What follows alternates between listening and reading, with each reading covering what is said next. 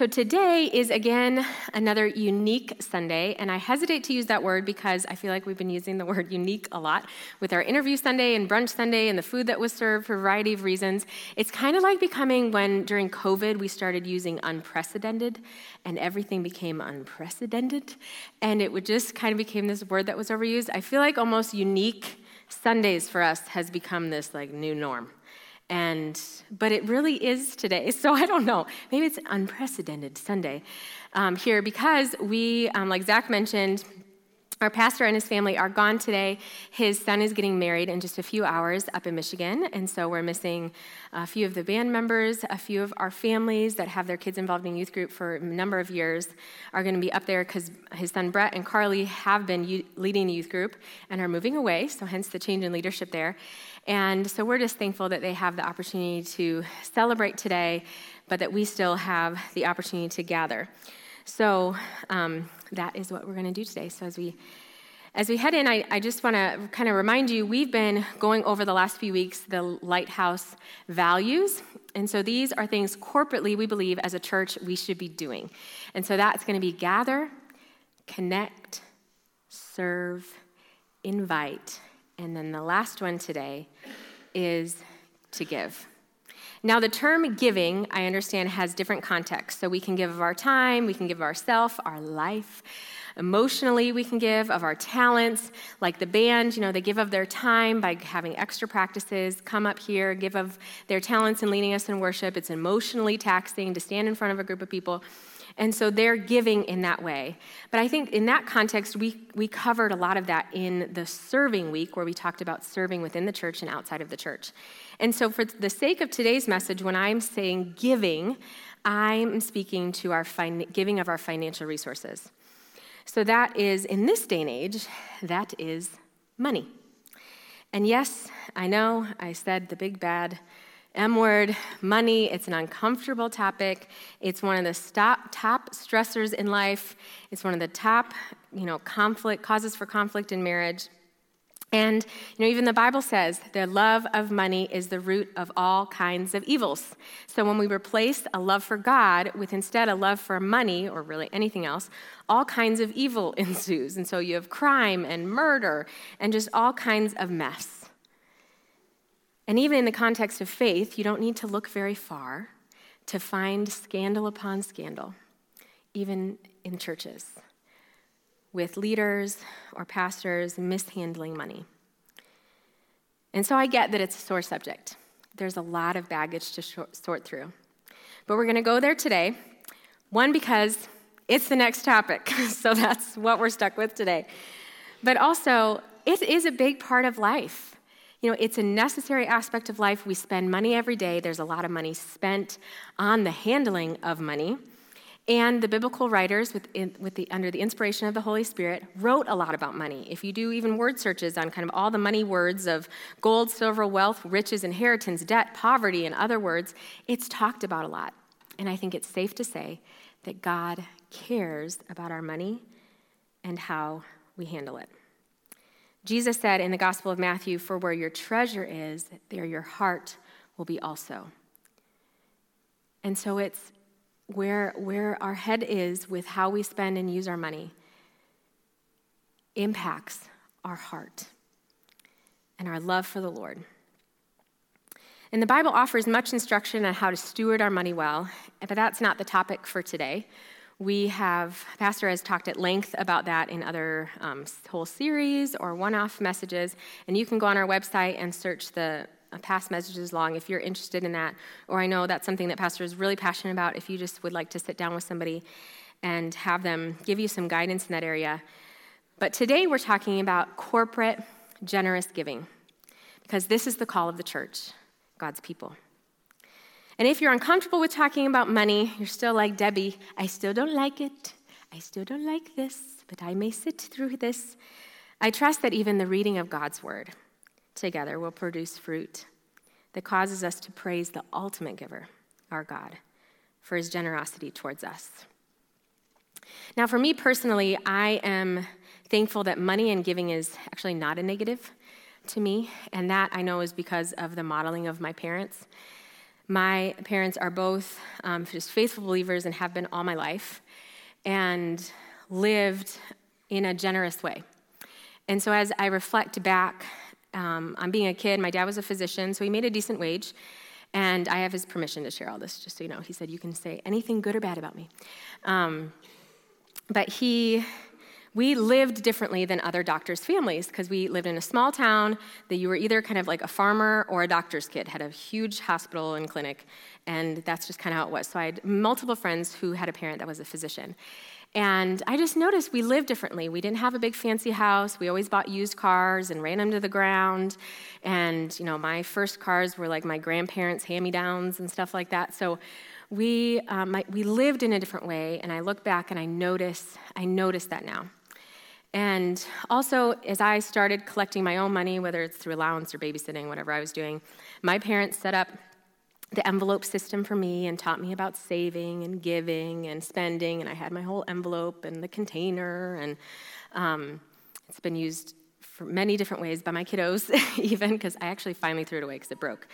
But I know that they instilled that in me. It was just a normal thing, and it wasn't a stressful thing, but it was a joy to give and to follow the principles that my parents laid out for me. And then I remember one time, too, I was maybe 12-ish, that at Christmas time, I don't know where this idea came from, but I asked my mom, please don't get me any presents, and instead the money that you would have spent, I want to give away. And they allowed me to do that. And so my mom informed grandma and grandpas and aunts and uncles, anybody that normally gets me a gift, and they said, Debbie wants to just give the money that people would normally spend on gifts, and give it away. So I got to look through this Christian ministry catalog, and send a wheelchair to a little boy in Africa or so. I don't exactly remember. I do remember the wheelchair thing. And then a goat to like a little kid in South America or something like that. And I'm just so thankful that my parents allowed me to kind of exercise and test out like what this can look like. And I haven't done it since that whole Christmas thing, but I remember times like that as a kid. And then even now, my dad retired a few years ago, but he kept working. And like I said, he's a physician, so in his department, somebody always has to be on call on the weekends just in case of emergency. And so my dad kept working and took as many on-call shifts as he could. Because one, he's like, if I work on the weekends, then nobody else has to. And two, if I make more money, then I have more money to give away. And it's like, if you want my dad to get excited about something, that is how he brightens up. And so that's been the example laid forth for me. And why I start there is just that I recognize that that's probably a unique situation and that most people don't come from a family like that. But I think no matter where you're at with money, if it's just a really discouraging topic or not, but especially if it's a discouraging topic to you, that I think that example of my parents gives us a view for how God desires it to be. And I believe that he can redeem even the painful places in our hearts for his glory, and that it can be a joyful thing. My goal this morning is not to raise a bunch of money for the church. That is not what I have been placed here to do this morning. But my goal is that my heart and our hearts would reflect the generosity of our Lord, and that through that there would be more generous giving within and outside of the church. So before we open God's word together, let's pray.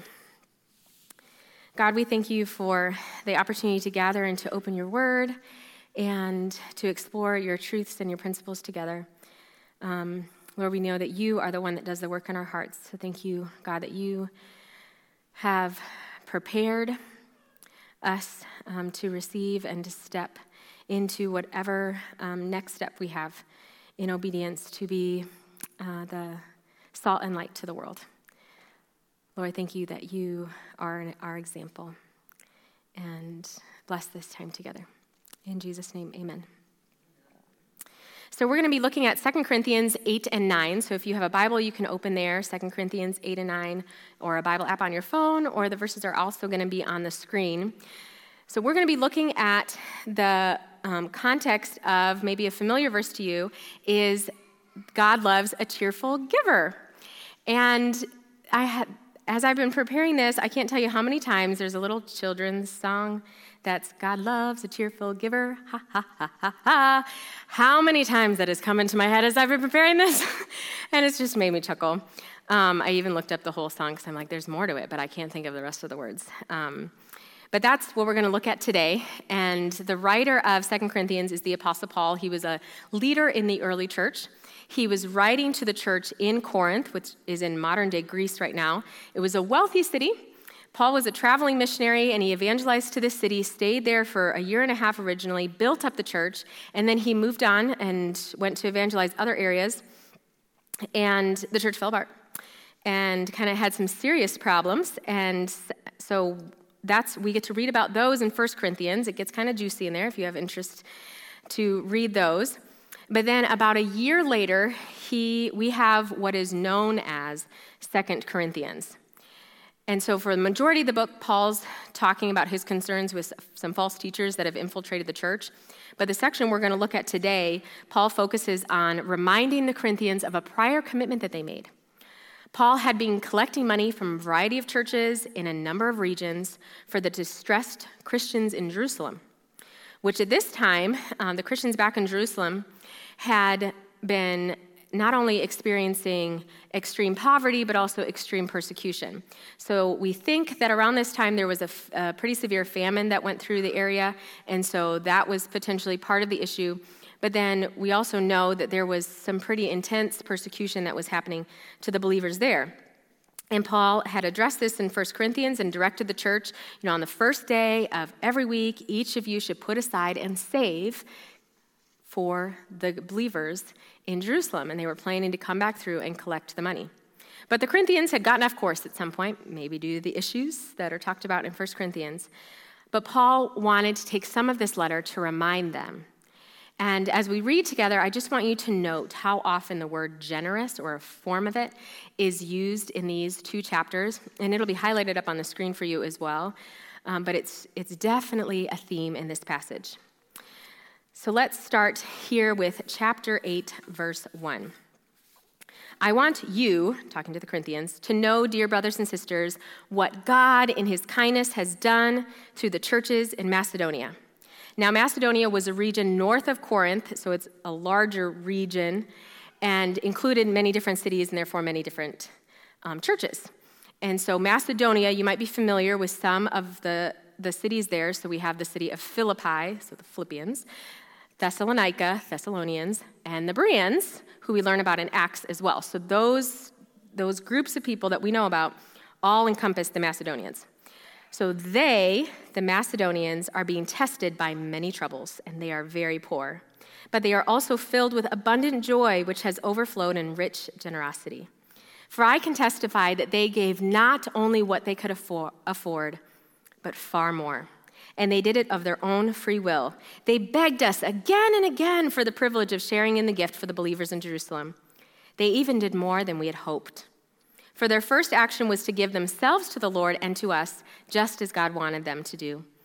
So we have urged Titus, who is Paul's ministry partner, who encouraged your giving in the first place, to return to you and encourage you to finish this ministry of giving. Since you excel in so many ways, in your faith, your gifted speakers, your knowledge, your enthusiasm, your love from us, I want you to excel also in the generous act of giving. I'm not commanding you to do this, but I am testing how genuine your love is by comparing it with the eagerness of the other churches. The first thing I want to note here is in verse 1. He says, I want you to know what God, in his kindness, has done. And this is a point to me that is throughout this passage, but this is God's work in and through us. We cooperate with the Lord. We bring willing hearts, but it is his good work in us, and he gets the glory. Secondly, Paul is wanting the church in Corinthians to know what is happening in Macedonia. So he's using a testimony of the believers to encourage them. And what's interesting to me is we find out later in Corinthians that it was actually the Corinthian church who first gave and spurred on the Macedonians, and now the Macedonians are spurring on the Corinthians who have fallen off the rails. And isn't that just a beautiful picture of the body of Christ, that as we kind of fall and get discouraged or distracted, that the testimony of others can encourage us? And that's what's happening here. The Corinthians were the first ones to give, we find out in chapter 9. And then Paul traveled up to Macedonia, and they were so encouraged by the Corinthians' desire to give that the Macedonians had to give. And now the Corinthians are being encouraged by the testimony of the Macedonians.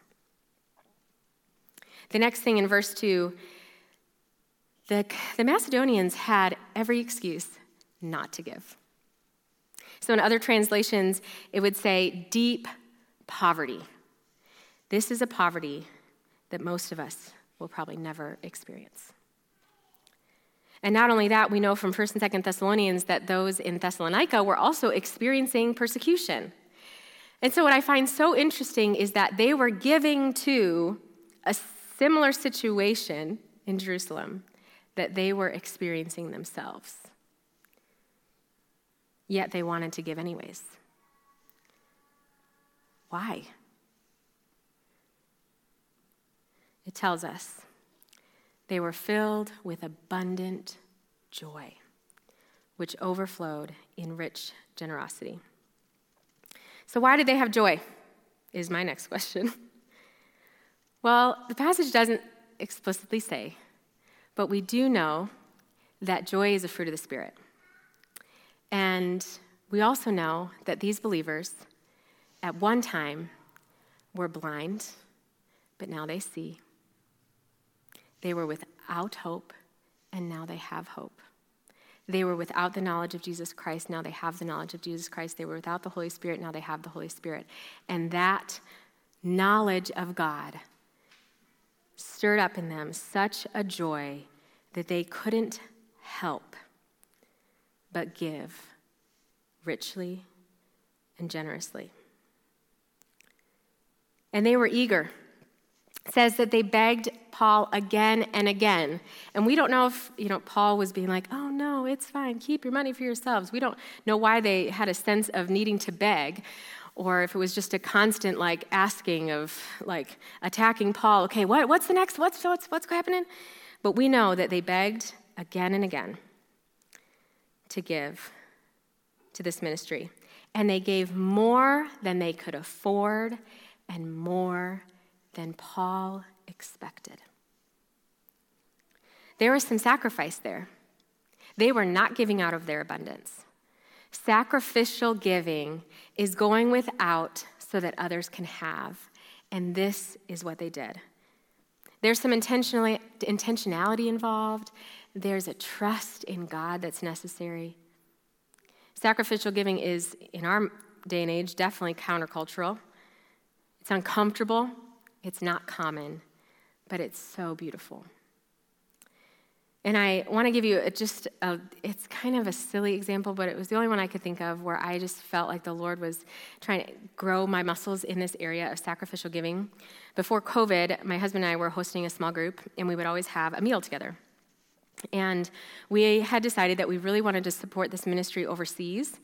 And so part of that, instead of just kind of people bringing, just bring whatever you have cash-wise and we'll just collect it, we wanted to intentionally go without an aspect of our meal and the money that would have gone to purchase that part of the meal set aside to the ministry. And so if, Steve was supposed to bring dessert tonight, instead I'd say, hey, Steve, don't bring dessert, just bring what you would have spent on dessert, and we'll send it towards the ministry. If I were making chicken chili, I'd leave out the chicken, and what I would have spent on the chicken, we put to the ministry.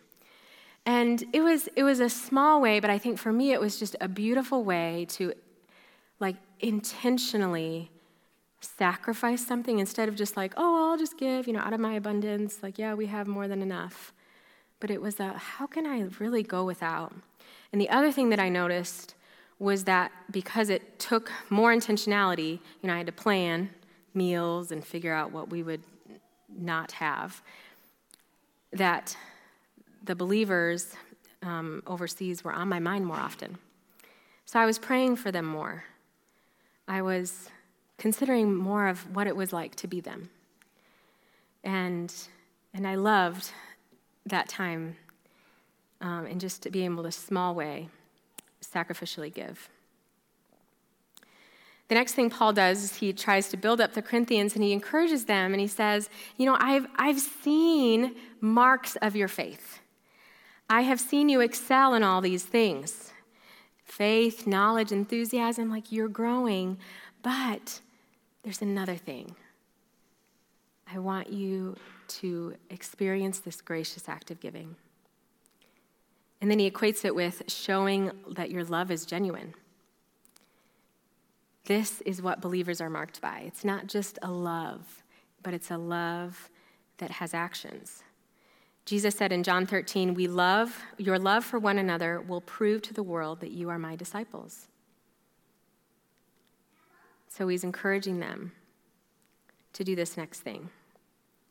But let us remember that generous giving is God's work. No matter the circumstances, his work overflows in sacrificial giving. Verse 9 says, "You know the generous grace of our Lord Jesus Christ." Now, grace has become a pretty common word. People name their children Grace, and it's a beautiful name. But grace has often a deeper meaning that gets overlooked in our common language of it. And grace means unmerited favor or undeserved gift. And it's the idea that there is nothing you can do to deserve this gift or earn this gift. And Paul describes this as a generous gift of the Lord Jesus Christ. It says that though he was rich for your sakes, he became poor, so that by his poverty he could make you rich. And this is just a beautiful snapshot of the gospel in these two sentences. This is the best motivation for our giving generously, because we get to model Jesus Christ. And Paul uses this rich and poor sense, but it's not so much like that we get to be rich like millionaires here on earth, but it's in a spiritual sense of God came down and became poor. So Jesus came down. He not only lived a life of poverty, but even more so, he took on the limitations of humanity. He suffered. He became poor so that we, who are poor spiritually, could become rich. And he did this because of love. In 1 John 3:16, so you might know John's 3:16, but 1 John 3:16 is another beautiful passage where it says, "We know what real love is because Jesus gave up his life for us. We also ought to give up our lives for our brothers and sisters. If someone has enough money to live well and sees a brother or sister in need but shows no compassion, how can God's love be in that person?" Dear children, let's not merely say that we love each other. Let us show the truth by our actions. And this is a nod to Paul's last exhortation where he says, I'm testing how genuine your love is by whether or not you give. And so, in other words, if we say we love God and we love each other, there will be action involved, just like God, who loves us. He's our model. He's the ultimate giver. He gave life and breath. God gave his son, Jesus. Jesus gave of his life. God gives us the Holy Spirit, who gives us knowledge, understanding, help, comfort, wisdom, power, revelation, and spiritual gifts. Or as James puts it in James chapter 1, whatever is good and perfect is a gift coming down to us from God our Father. And just to be clear, generous giving is not required for salvation. Because remember, it's a generous grace from Jesus. It is not something we can earn. Salvation is not something we can earn. It's a gift. But generous giving is a fruit or a byproduct of a life that's been saved. We give because God gave first. He's our motivation. And so now Paul has encouraged the Corinthians with the testimony of the Macedonians. He's reminded them of Jesus' work in his sacrificial, generous giving. And we'll pick up in verse 10. Here's my advice. It would be good for you to finish what you started a year ago.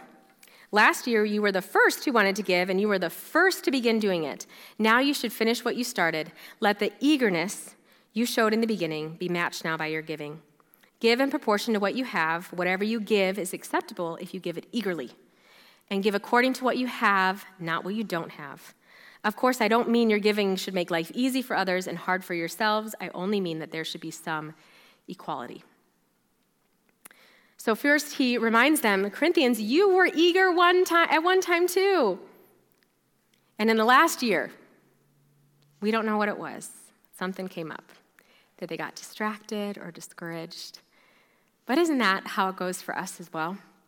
You know, we get excited about the things of the Lord. Maybe you come to church on Sunday and you're really encouraged or challenged by a message, and you're like, yeah, now I'm going to go read my Bible, or I'm going to attend church faithfully, or I'm going to go serve, or I'm going to do all these things. And then, weeks or months go by, and that passion's faded. And so may this be an encouragement to all of us that, for one, the early church didn't get it right either. But Paul's inviting them. I think God invites us to start again and to press on in his strength. And just to give you another personal example from my life. So Jens and I have a budget, and, with giving and insurance and out to eat and food and gas and, all those things. And we try to stick to it pretty well. And I, a year or so ago, would really try to keep up with it, because in my mind, by the end of the month, if we had extra, then I could go out to eat again. And that is my thing. And I think the Holy Spirit just showed me how fleeting that happiness was. That all month I'm trying so hard and tracking my expenses so that I can inhale food for 15 minutes and it's gone. And so Jens and I sat down, and after I just felt this conviction about that, and we talked through how instead we wanted to use whatever excess we had and give into something that would last. And I think what I noticed for myself was that I had even more passion and excitement to stick to our budget and be really frugal, so that at the end of the month, I had extra so I could give more away. But to be honest with you, I have not been tracking my budget for the last few months, because life happened. I got distracted, and now I'm just kind of discouraged I'm so behind. But this encourages me of, man, ask the Lord's forgiveness and press on, because there is joy to be found. Next, the other thing that Paul points out here is the idea of proportional giving, that he's not asking them for a flat rate, okay, everybody give $10 to this, because we recognize that people are in different financial situations. And so again, there's an intentionality here where you need to figure out proportionally what that looks like. And we see this beginning in the Old Testament with the proportional giving of the tithe. And that might be a word that's familiar to you, but if it's not, I want to give just a little recap of that. So the tithe literally means tenth. And so it was the idea of living off of 90% of your income and then reserving the 10th. So this was part of God's law for his people in the Old Testament, the nation of Israel, to reserve for them. It was all the produce of the land and their flocks. They didn't get an electronic paycheck like we do. So it was, after you've gathered all your fruits, take out 10%. And that 10% was not only worship to the Lord, but it served a practical need in caring for the needs of the Levites, who were the tribe that was responsible for being the priests for the people and taking care of the temple and caring for the needs with regard to sacrifice and all those things. So not only, again, was it worship to the Lord, but it served a practical need in caring for the families, the priestly families. And because they, were caring for the things of the Lord. They didn't have time to go like reap and harvest and farm and all that stuff. So it met a practical need there, which is why in the New Testament context, which is our context, now that Jesus has come, Christians still practice this today, not as a law, but as a good principle to follow. And so you might still hear this of, okay, let's collect our tithes and offerings. So tithes is the 10%, offerings is anything above that. And so many Christians will still practice where they do 10% to the local church and then may give above and beyond that. And you might be going, Debbie, that is a lot. And I understand that. And I'm not saying that is the law for you or a rule for you, but I think it's a good principle to start with. But really, it's a matter of the heart. And so if you have a desire to give, ask the Lord what that looks like for you and consider a percentage. For me, when I was in college, my college pastor, he had shared at one time that when him and his wife got married, they agreed to start at 10% of all their income, and then every year on their anniversary, they increased it by 1%. So by the time I was like at their church during college, he had maybe been married 15 years, so they were maybe at 25%. And that is what they felt called to do, and they did it so joyfully. The next thing that Paul points out here is just wise and responsible giving. It's an idea of give until it hurts, but don't hurt those you're responsible for. Having an awareness of what your needs are and what your wants are. And so, for example, I might choose to fast a meal a week so that I can reserve that money to give and spend that time instead of eating, praying, and there's that whole idea. But is it really responsible for me to make my small children participate in that fast? Is that healthy for them? And so there's wisdom, there's so much nuance to this, and that is why we ask God for wisdom, and we want to give wisely. And what's so cool is again, back in James 1, that if you have the heart to give, you can ask God for wisdom. And it says that God will give, guess what? Generously. Wisdom to anyone who asks. And so know that even if you're like, I don't even know where to start in all this, let God know your heart and then ask him for wisdom. Now, for the sake of time, we're going to jump to chapter 9, verse 6. The verses that we're not going to read today involve Paul's plan to get the money where it needed to go with accountability, because there was some travel involved. And then he encourages the church to have their gift ready when Titus and the other brothers arrive. He doesn't want them scrambling. And so picking up in verse 6, it says, "Remember this, a farmer who plants only a few seeds will get a small crop, but the one who plants generously will get a generous crop. You must each decide in your heart how much to give, and don't give reluctantly or in response to pressure, for God loves a person who gives cheerfully. And God will generously provide all you need, and you will always have everything you need and plenty left over to share with others. As the scriptures say," this is in Psalms, "they share freely and give generously to the poor. Their good deeds will be remembered forever. For God is the one who provides seed for the farmer and then bread to eat. And in the same way, he will provide and increase your resources and then produce a great harvest of generosity in you. Yes, you will be enriched in every way so that you will always be generous." The first thing I want to note here is in verse 7, where he says, decide in your heart how much to give. He doesn't want people to feel pressured or have to decide like in the moment. He wants people to be able to go home, pray about it, seek the Holy Spirit's wisdom in this, sense what the Lord is telling you to do, and come back with your gift. He doesn't want them to give reluctantly or under pressure. Paul mentions this something like this 2 other times in this passage. Back in chapter 8, he said that the Macedonians gave of their own free will. And then in chapter 9, he also says, I want it to be a willing gift, not given grudgingly. So there's an importance here of an intentionality of praying about it, deciding in your heart how much to give. And I think that's one of the reasons why Lighthouse, like coming up, we'll have our annual Be Rich campaign. And we talk about it for a few weeks because we don't want it to be just a one Sunday we tell you to give and you're like, frazzled and trying to figure that out. But it said, go home, pray about it, decide what the Lord may be calling you to give. Then next, the verse. For God loves a person who gives cheerfully. God loves it. Why? I think there's a few things that this passage shows us in what the Lord loves in a cheerful giving. And one is because it's a matter of the heart. It's not just about obeying the rules and the laws and crossing all the T's and O's and X's and all that stuff. You don't cross O's. But anyway, it's an idea that it's a matter of the heart. Do we have a heart to give?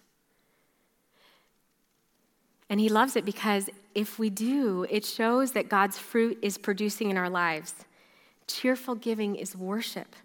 We are trusting God, not in our own means. We're communicating that he is enough. We're having compassion for others. Joy and love is on display. There's obedience happening and more. And then in verse 10, it says, and more fruit is going to be produced, which pleases the Lord as well. It says that he will produce a great harvest of generosity in you. So we're reading from the NLT version, which usually tries to make it kind of easier for us to understand. So it's going to take the main concept of this passage, generosity, and translate that, a harvest of generosity. But most translations will use a great harvest of righteousness or right living, which one of those things is generosity. And so he's going to produce in you a great harvest of righteousness. There's going to be so much goodness coming out of your life. And that pleases the Lord. I think he also loves cheerful giving because in verse 11, he gets to enrich you in every way. And you know what? You're going to experience that, and you are going to see how great it is, and you're not going to want to stop giving. That's what it says. So you'll always be generous.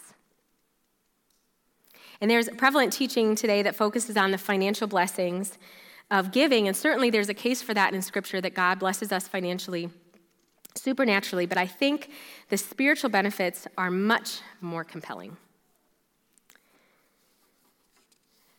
And there's also, speaking of every way, I don't have time to belabor the physical and emotional benefits of a lifestyle of generous giving. Like there have been scientific studies done on just what giving does. And it's just a beautiful testimony to the way that God has ordered our bodies and he's built into our neurochemistry for it to work this way. Things like generous givers have less anxiety, they have lower blood pressure, they can actually see the same benefit in generous givers as those that exercise a lot because God has ordered our body that way. And praise him that following Christ's example doesn't just have spiritual benefits, but it has overall health benefits as well. Or Jesus put it another way in Acts 20, it is more blessed to give than to receive, which, if we look at it with our human eyes, that doesn't really make sense. But we know that in God's economy, it does. I think God is also pleased with our cheerful giving because it means he gets to provide. When we give generously, we reap generously. And who provides that increase? God does. And he does so generously. It says here, you will always have everything you need and plenty left over so you can hoard it for yourself. No. You will have plenty left over to keep sharing. And it says, he will provide and increase your resources, and you will be enriched in every way. Or a wise investment from Proverbs 19:17 says, whoever is generous to the poor lends to the Lord, and the Lord, will repay him for his deed. God provides generously when we give generously. And this is just a wonderful perk of a life lived for Christ. This is not our primary motivation of if I do this, then I get all these good things from God. No, this is just a perk in how God ordered it, that when we obey him, good comes. As we close out this passage, we get to see two more things that happen from generous giving. And I don't think this is not an exhaustive list here, but Paul wants to highlight two things. So picking up in verse 11, and when we take your gifts to those who need them, they will thank God. So two good things will result from this ministry of giving. The needs of the believers in Jerusalem will be met, and they will joyfully express their thanks to God. As a result of your ministry, they will give glory to God, for your generosity to them and to all the believers will prove that you are obedient to the good news of Christ. And they will pray for you with deep affection because of the overflowing grace God has given you. Thank God for this gift. Too wonderful for words. So what are the two things? Their generous giving meets needs. We have the opportunity to show God's love to our neighbors. We get to be part of meeting needs, which brings joy in and of itself. We get to express our love through actions. And secondly, generous giving results in praise. God receives more praise and more worship because of generous giving, both from the giver, because our generous, cheerful giving is worship in and of itself. But then when the receiver receives it, they praise God too. And so there's more. When there's more generous giving going out, God is receiving more praise.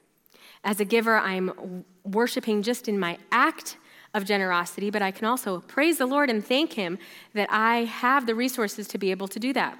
And then the giver receives it and goes, wow, God, thank you. Thank you for the giver. Thank you for this gift. Thank you for showing yourself to be faithful.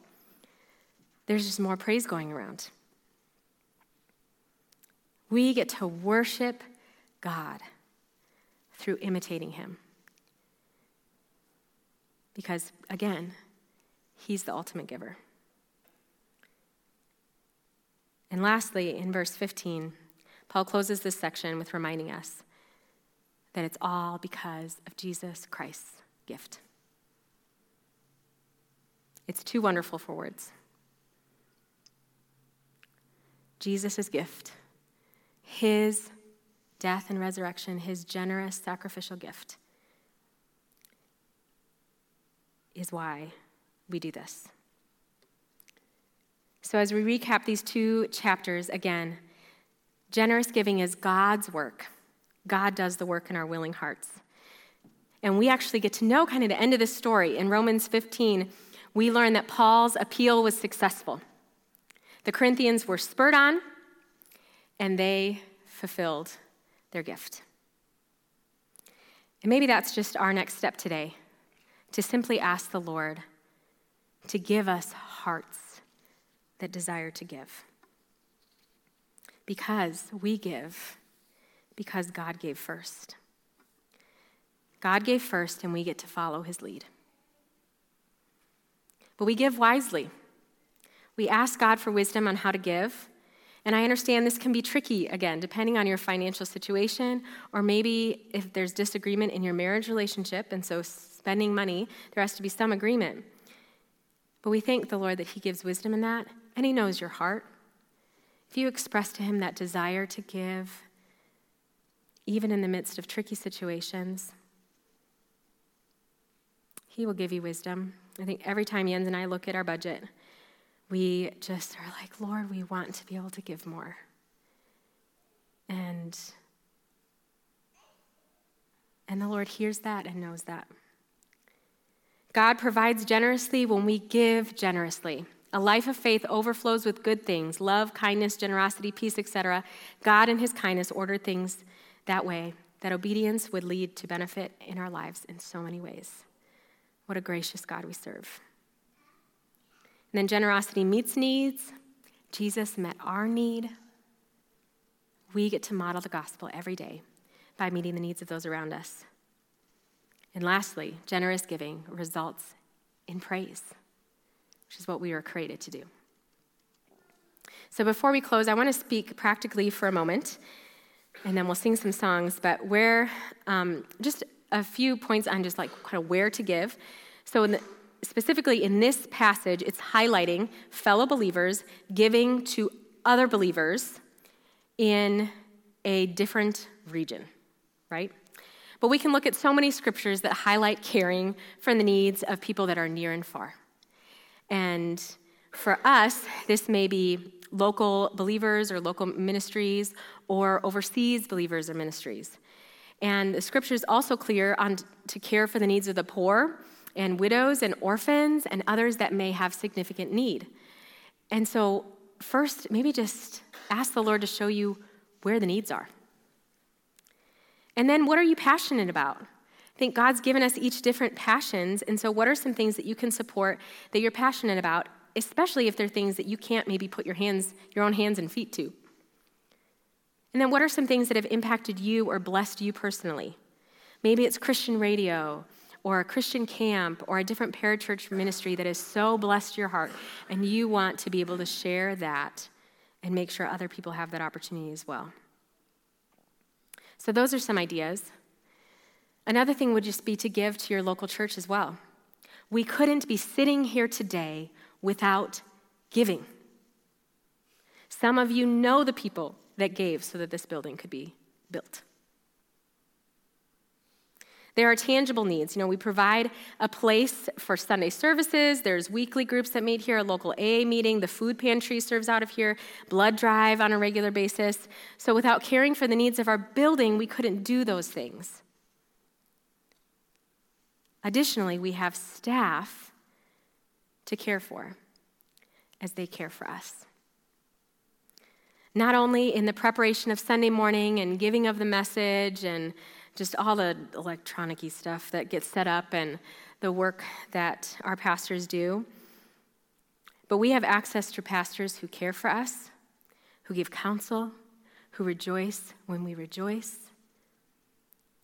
and grieve with us when we grieve. And so let's care for them well. Living generously and sacrificially every day in God's strength and in the direction of the Holy Spirit is what we're called to do. It's a lifestyle. And some people want to say, well, once I have enough money, once I have more money, then I'll give because it'll be easier. In preparing this, in the last few weeks, as we've sat down with the team and pastors, Arlen, who's been a pastor for almost 25 years, shared, in his years of pastoral ministry, you can say that is not how it works. People say, I'm going to give more once I make more. No, they don't. Because it's now an intentional habit or routine to place in your life to think this way. So work it into your budget. To make sure you don't forget the food pantry needs, have it on the first thing of your grocery list. Have some cash in your wallet that's only for spontaneous giving. Have a 10 or a 20 or 100, I don't know, whatever it is, that there's this that is only used for giving, and once you give it away, you replace it with something else, but that is what it is for. Maybe it is removing meat from certain meals intentionally, and gather as a family around the meal and explain why you're doing it. Remove some Starbucks runs or some other treats, and instead intentionally set that money away. If you're sitting in a restaurant and you bow your head to pray and be a witness to the Lord of those around you, please leave a generous tip at the end. Display God's love through generous giving, even if it's not great service. At Christmas, maybe ask for donations to be given in your name, or do something as a family. Say, hey, we're going to shrink our budget a little bit so that we can give to this together. For me, I've been thinking about just how to live in this state of mind every day, and especially in front of my children, with or without them knowing that I'm doing this, because of course they don't know the intricacies of our budget. But even this week, I was thinking as I was cutting frozen pizza up for them, and I was thinking of what their preferences would be on the pizza. So do I take the one that's more burnt and give them the one with the toppings, My son would prefer the one with the most toppings of this. My daughter would prefer this one. How do I live that way, even in just the intentional little things like that God can use in big ways? I want to invite the band to come up as I seek to just paint a small picture for us of the testimony that we can give to the world. So what if we thought of others above ourselves? What if we had the needs of others at the forefront of our minds instead of our own needs? What if we went without a meal so someone could have one? What if we gave away some of our favorite things instead of giving away our junk? What if we lived in simpler or even smaller homes so others could live in a home? What if we earned more money, not so that we could live more comfortably, but so that others could live? What if the world knew Jesus' sacrifice through our sacrifice? And what if they knew the Father's generosity through our generosity?